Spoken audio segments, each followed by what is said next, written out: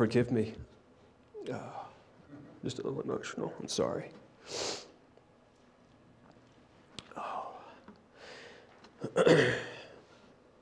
In just a few weeks, I'll be returning back to Myanmar.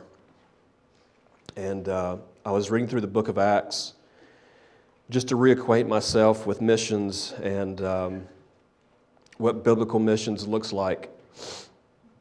And I encountered chapter 14 and just fell in love with a certain passage here. And so, like I said, we want to just walk through some of the things that Paul and Barnabas went through.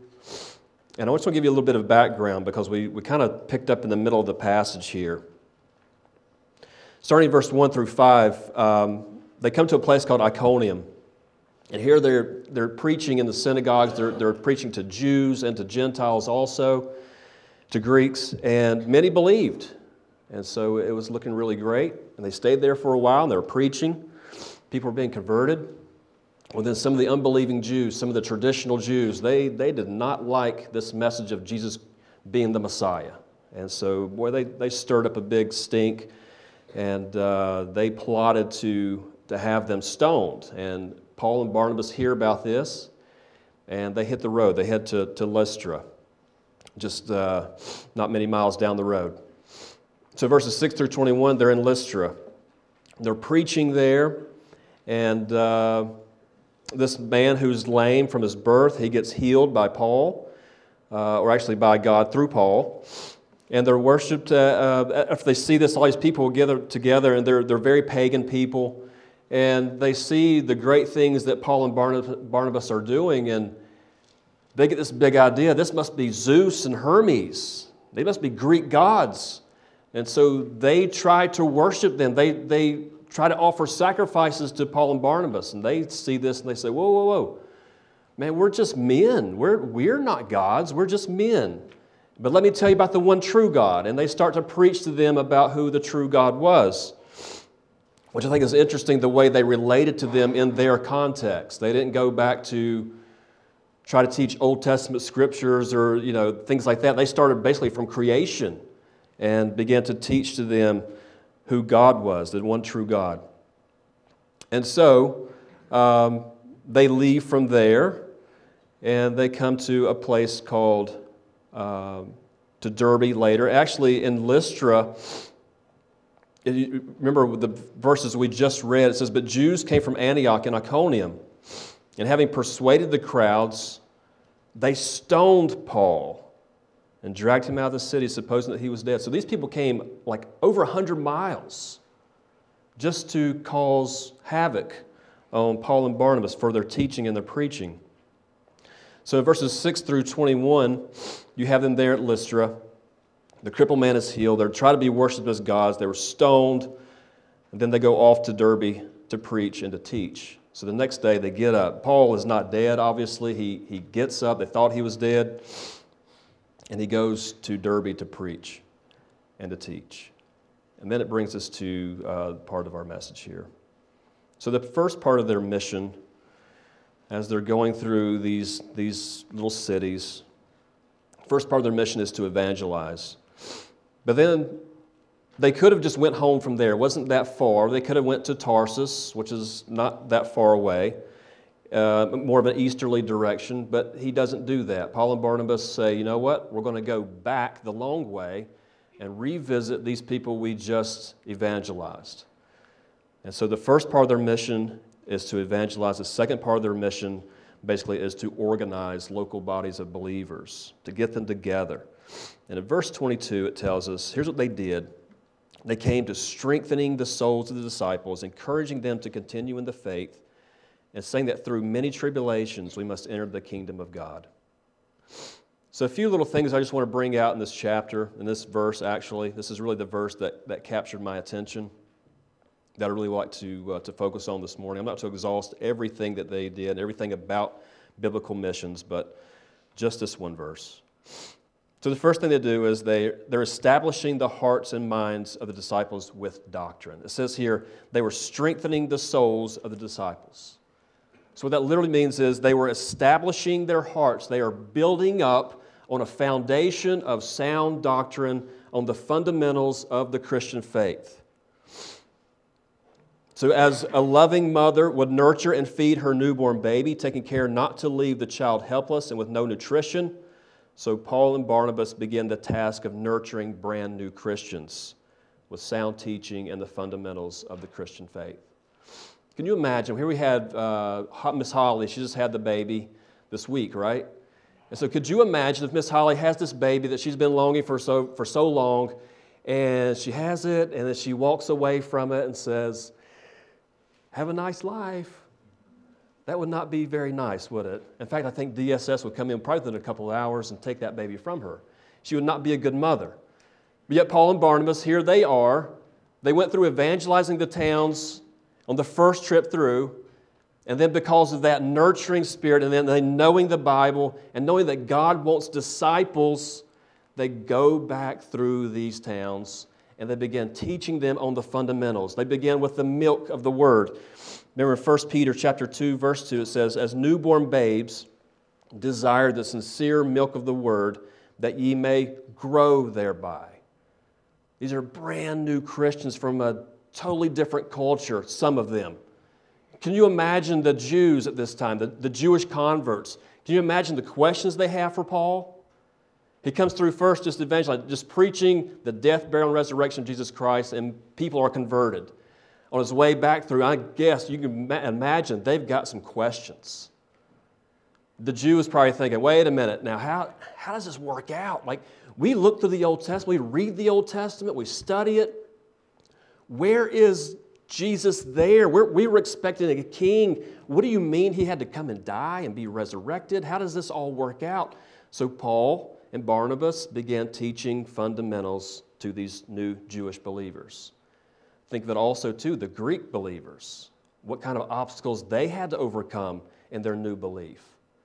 So he has to go through so many different things and preach and teach the basic fundamentals of the Christian faith.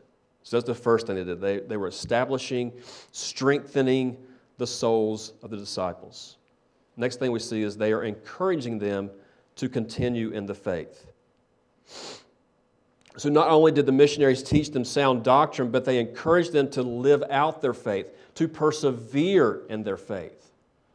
Because this sentence is connected to the next one, which is talking about tribulations are coming. So he says, we got to make sure we're going to get you deep in the Word, we're going to teach you the fundamentals, but we want to make sure that you continue in the faith, that you're walking, you're living it out, you're persevering, you are enduring in this faith. So one of the greatest temptations to believers, especially new believers, is to turn their back to their old life. The old life was familiar. The old life is easy. The old life had pleasures. And then when tribulations come, it's easy. It's very tempting to say, you know what, this is not what I thought. It's easy to go back to that. But now as disciples of Christ, life begins to be uncomfortable, maybe painful. And Jesus says in John 8:31, "Then said Jesus to those Jews which believed on him, If you continue in my word, then are ye my disciples indeed." If you continue. Let me get a sip of water here. I'm on some medicine right now. I got some sinus issues, and it makes me very thirsty. So forgive me.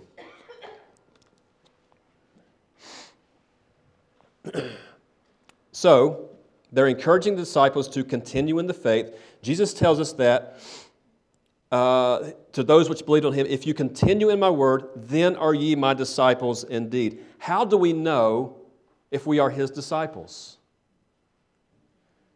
It's not because we at one time in one part of our life, whether several years ago or many years ago or whatever, we don't look back and say, well, I made a profession of faith at this time, that's why I'm saved now. Nothing wrong with making a profession. I'm not talking about that. But we don't base our salvation now on something we did back in the past. Jesus says, if you continue in my word. So we have no assurance of salvation if we are not living in his word. if we are not abiding in Him and living out what He has preached and what He has commanded us to do, we have no assurance of that salvation. So how do we know if we are His disciples? Are we continuing in His Word? Not just reading the Word, not just knowing the Word, but are we continuing? Are we living it? Are we persevering through it? And it's not that our perseverance merits salvation. It's not that our perseverance earns that salvation, but that the truly saved will persevere. They will endure. And that's what he's saying there in John chapter 8, verse 31. If you continue in my word, then are you my disciples indeed. So he's encouraged that Paul and Barnabas are encouraging these brand new believers, don't stop believing. And I know your ears perked up. He's thinking of Journey. Don't stop believing. Maybe karaoke next time. You give them an idea of that. But that's exactly what Paul is preaching and Barnabas is preaching. Don't stop believing. Your assurance of salvation is not based upon something you did a long time ago or because you got your signature or whatever in the back of your Bible or whatever. You signed a prayer card. That's not how you get assurance of salvation. Your assurance is based upon, are you believing? Are you believing?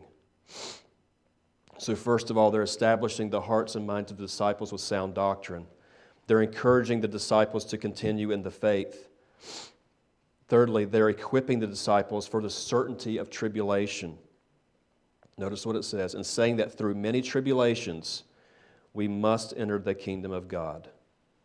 It's been said to be forewarned is to be forearmed. So what are these tribulations?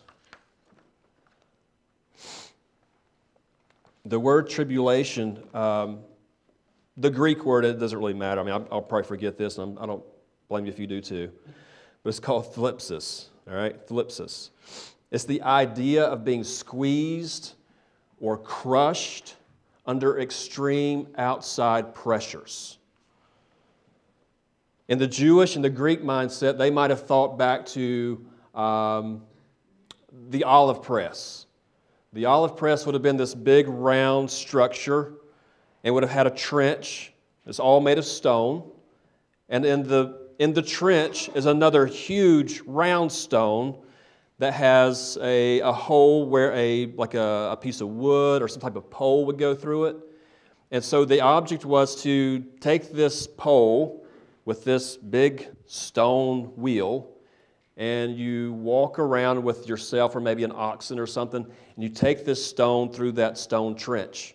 And you put your fruit, whether it's olives or whatever, in this thing. And as this big stone thing is coming around, it crushes all these fruits, and the juice comes out. So what's on the inside is squeezed out. The pressure, the crushing brings what's on the inside out. And so maybe if you were a Roman, you might have thought about this word, tribulation, of something called a tribulum. A tribulum was basically about a 5 foot or so piece of wood, huge big chunk of wood, maybe about 6 inches thick, about 2 feet wide or so, like a big wooden sled. And on the bottom of this big wooden sled, they would take these little pieces of flint rock, and they would hammer these flint rocks into this big piece of wood called a tribulum. And then they would take this sled, put it down on top of grains or wheat or whatever, and they would walk around with this sled, with an ox or with themselves, whichever, on this big area.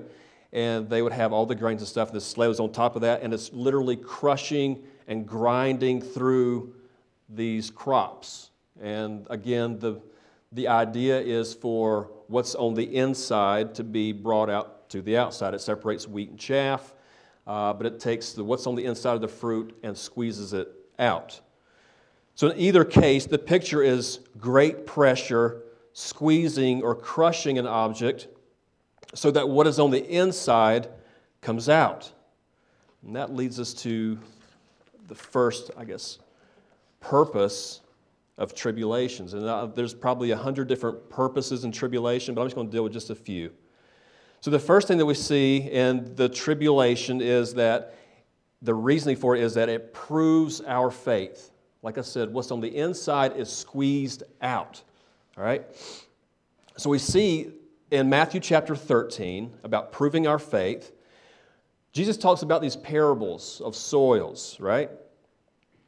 And then there's this one specific soil where it was rocky.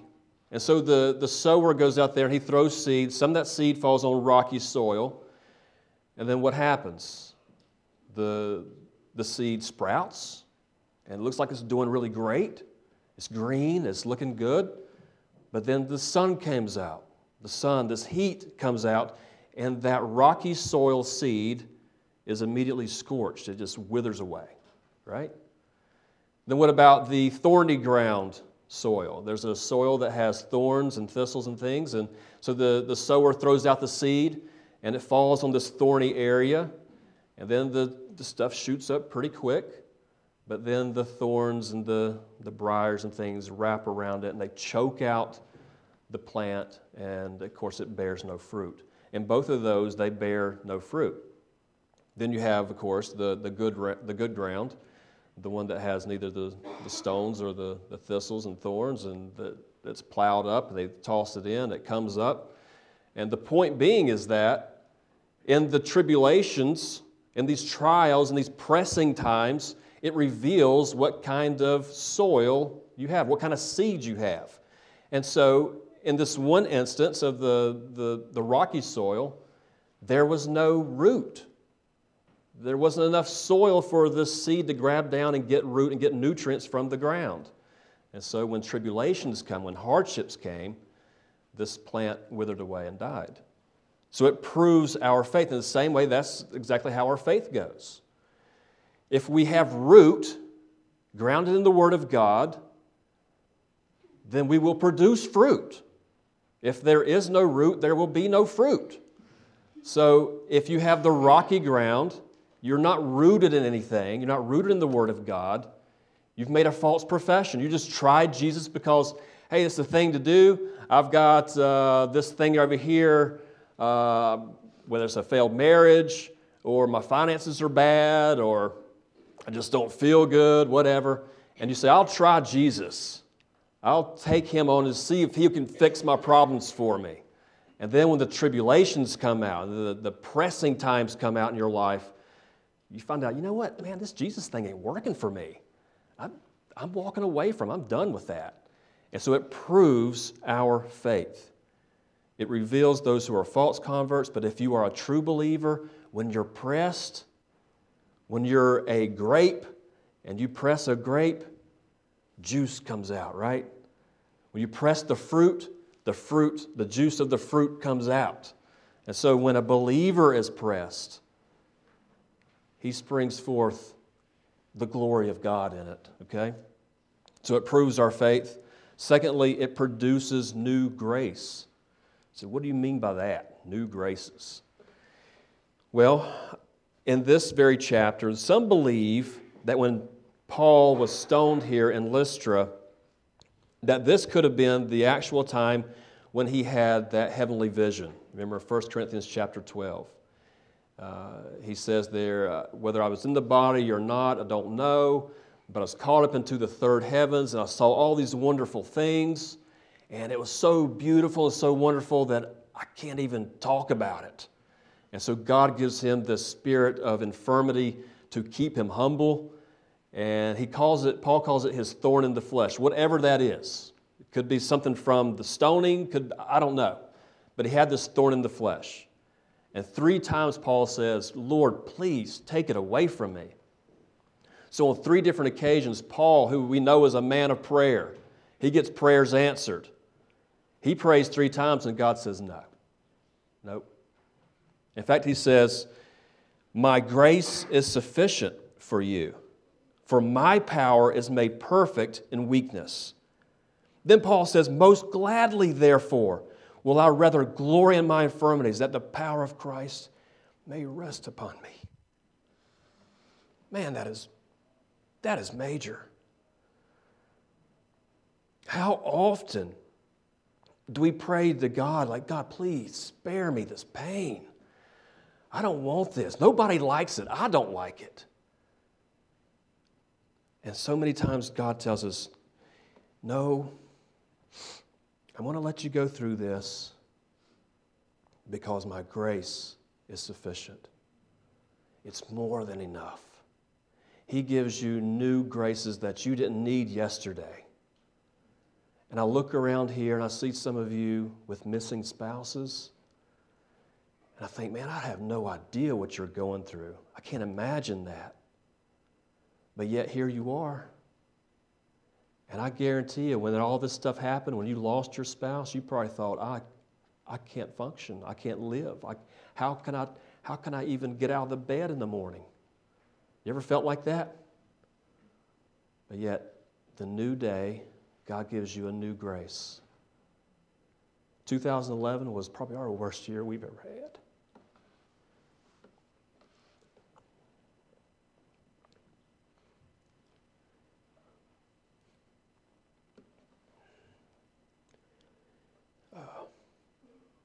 In 2011, we buried 2 of our babies, and man, it was really hard.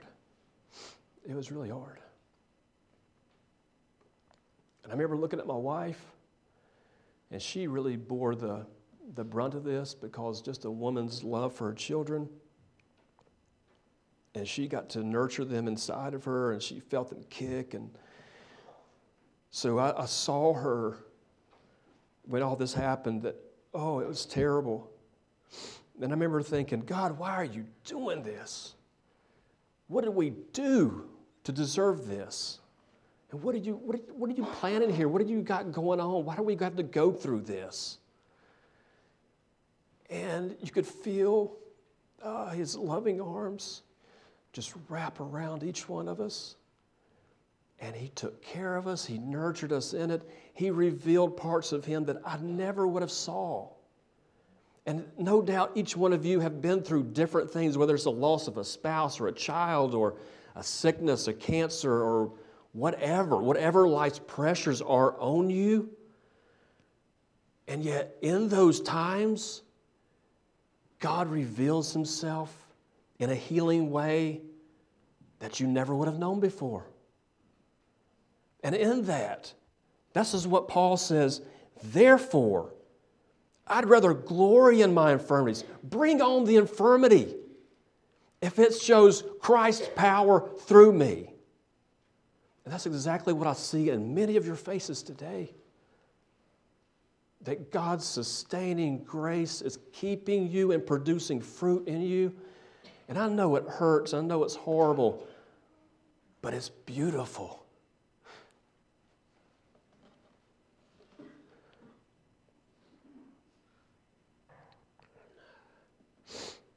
Suffering threatens to undermine our faith in the goodness of God. But here, Paul combats that temptation by proclaiming God's goodness in the trial. And you guys are such an inspiration. I look out and I see so many different issues that you've been through. And you're such an inspiration to people like us. So please don't stop believing, and man, don't give up. Let the power of Christ shine through you. So it proves our faith, it produces new graces, and it reveals what's valuable. It reshapes our focus from temporal things to things that are eternal. 2 Corinthians 4:17 and 18 says this, for our light affliction, which is but for a moment, worketh for us a far more exceeding and eternal weight of glory, while we look not at the things which are seen, but at the things which are not seen. For the things which are seen are temporal, but the things which are not seen are eternal. Tribulations cause us to examine what's truly important. It shifts our focus from things that really aren't that big of a deal to things that are really a big deal. You know what? You're going through these trials and tribulations. Suddenly, the fact that I'm stuck in Raleigh traffic, it's not that big of a deal, right? You know, can I pay for Netflix this month? That's not that big of a deal, is it? You know? When your spouse or your whatever is going through cancer treatments, who cares about what the TV gets? You know? It has a way, trials and tribulations have a way of shifting our focus from things that are just temporal, things that are going to burn, to things that are eternal. It forces us to set our eyes and set our affections on the kingdom of God and not the junk that we have here. So suppose I told you of a path you should take. Here's this path. We look at the path. I say this path is dangerous. This path is going to be unpleasant. It's going to be very uncomfortable. And it's probably going to be one that's going to cause you a lot of pain. Why in the world would you want to take it? You ever thought about that? Here's Paul and Barnabas. The guy just got stoned. I mean, they thought he was dead. He had a bad day. And then he's going to go back? He's going back to these people? I mean, Paul, are you a glutton for punishment? Why would you put yourself in that position?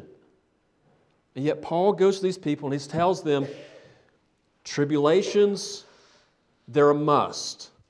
They're a certainty. They're coming because you have to go on this path of tribulations to enter the kingdom of God. So why would anybody take this path? The only reason any man in his right mind would want to take this path is because of the destination. The value of the destination. Notice what it says. Through many tribulations we must enter what? The kingdom of God. It is valuable.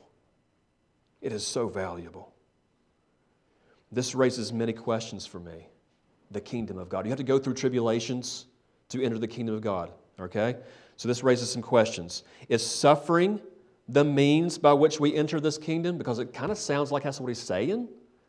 That you have to go through these sufferings to enter the kingdom. So is just the fact that I suffer things, does that make me qualified to enter the kingdom of God? No. Tribulations are the path by which we enter. The work of Jesus Christ on the cross is the means. That's the gospel. The gospel is the means. We can't do any good work or go through any horrible thing to earn our way into heaven. Every one of us are sinners. And I can look at myself. Man, I've told lies. I'm a liar. I've stolen things. I'm a thief. I've blasphemed. I've taken God's name in vain. I'm a blasphemer. I've hated people in my heart. I'm a murderer. This is who I am. This is who I am by nature. And this stuff comes out of me freely. So I'm in trouble. And all of us, we're in the same boat. We're all in trouble. So how do we get to this kingdom of God? Is it through our tribulations? Nope. It's through the suffering of another. Jesus Christ, God in the flesh, He came down in His love for us. He fulfilled that law. He lived a perfect, sinless life. Everywhere we failed, He fulfilled. This law that we could not live up to, He fulfilled it. He lived a perfect, sinless life. He never sinned in His thoughts. He never sinned in His speech. He never sinned in His actions. Then He went to a cross, and God emptied all of His wrath, the wrath that my sin deserves, the wrath that your sin deserves. All of that was emptied on the Son of God. And He took it. He drank that cup on our behalf. 3 days later, He rose from the dead. And the Bible says He was delivered for our offenses, but was raised again for our justification. So now in the court of law, God's righteous court of law, He can legally declare you righteous based upon the death, burial, and resurrection of His Son, Jesus Christ. Nothing you can do. It's not about what you're doing or going through or whatever. It's about trusting in the finished work of Christ, resting in it.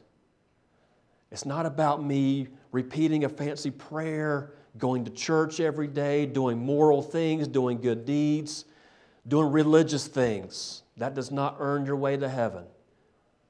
It's about resting in the finished work of Christ. So tribulations are the path by which we enter. The work of Jesus Christ is the means. The sufferings of Christ save us from the suffering of punishment, not the suffering of purification. This path that we're on is a path of purification. He is constantly chiseling away everything that does not look like Christ. And that can be painful. That could be the pressing, the tribulations that we have to go through. That brings me to another question. What is this kingdom of God? Is this just some big wall that has a castle and a moat and stuff like that? What is this kingdom of God? It seems like a fairy tale, doesn't it? Basically, the kingdom of God is simply just the rule and reign of our sovereign Lord. That's it. It's present in the life of those who are trusting in Jesus. You can be a part of that kingdom today. If you're a believer, you're a part of that kingdom. You've been translated from one kingdom of darkness to the kingdom of light. You could be in that today. But it also has a future connotation to it. And it sounds like this future here in the text.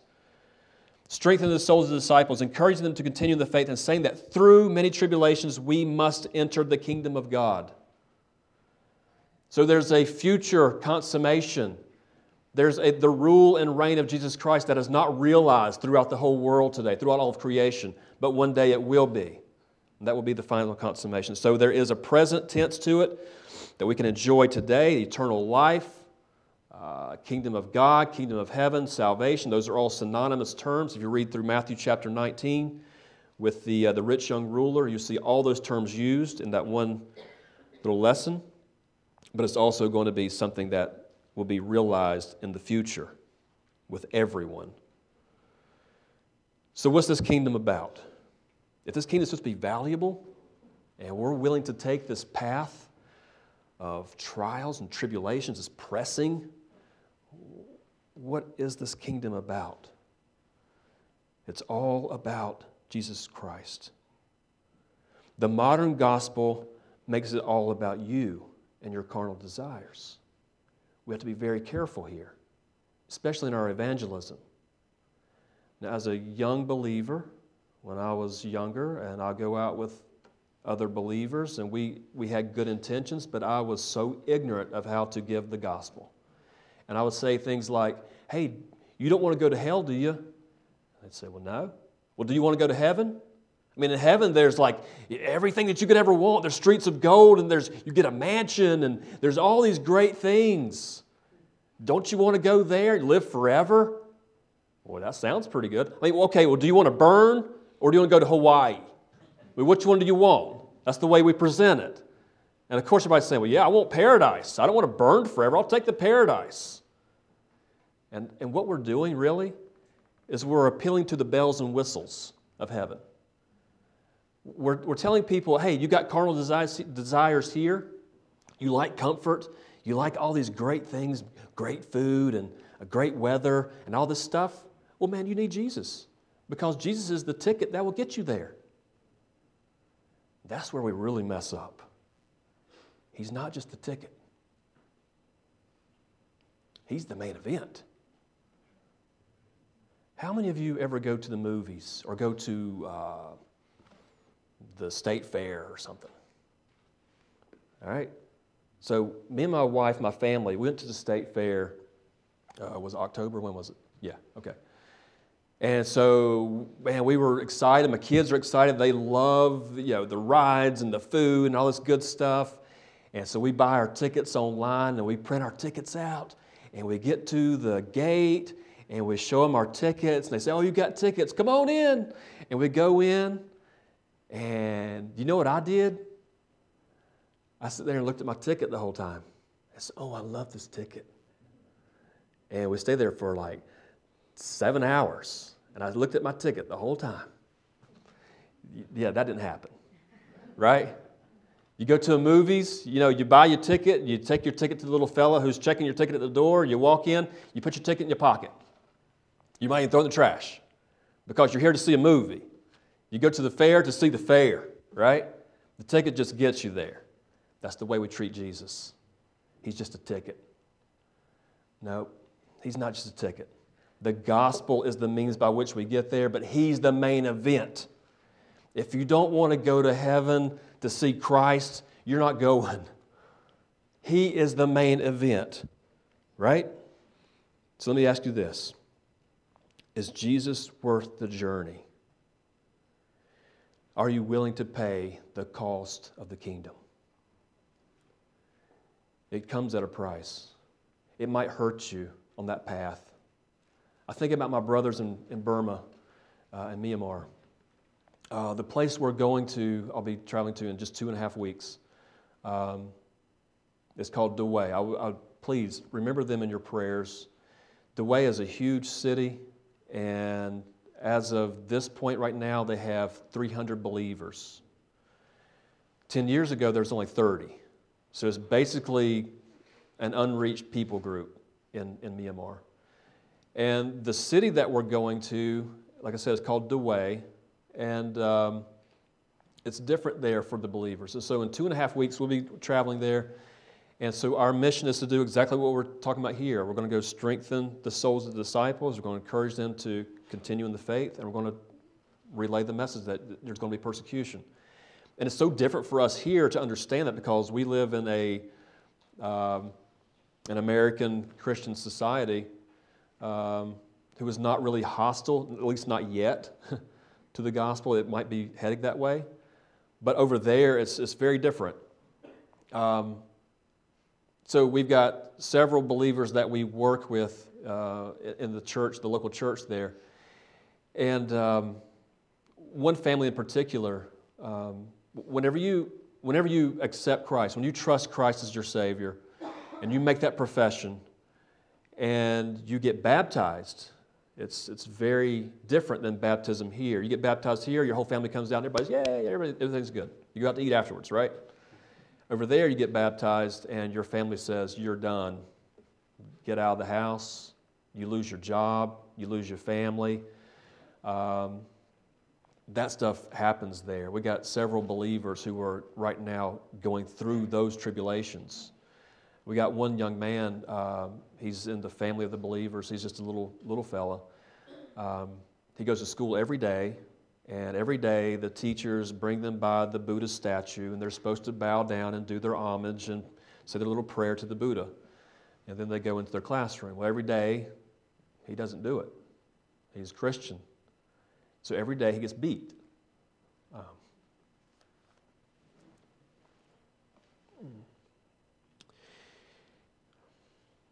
So please pray for them. And you have to ask them, guys, what's it costing you? Is it worth it? Is Jesus worth the journey? Are you willing to pay the cost of the kingdom? Thank you guys for allowing us to be here. I'm going to try to finish this painting. My wife's going to sing. This painting might be a dud. I don't know. Okay? Hopefully it'll turn out okay. I've never done this one before. So at least you'll enjoy her singing, okay? So thank you.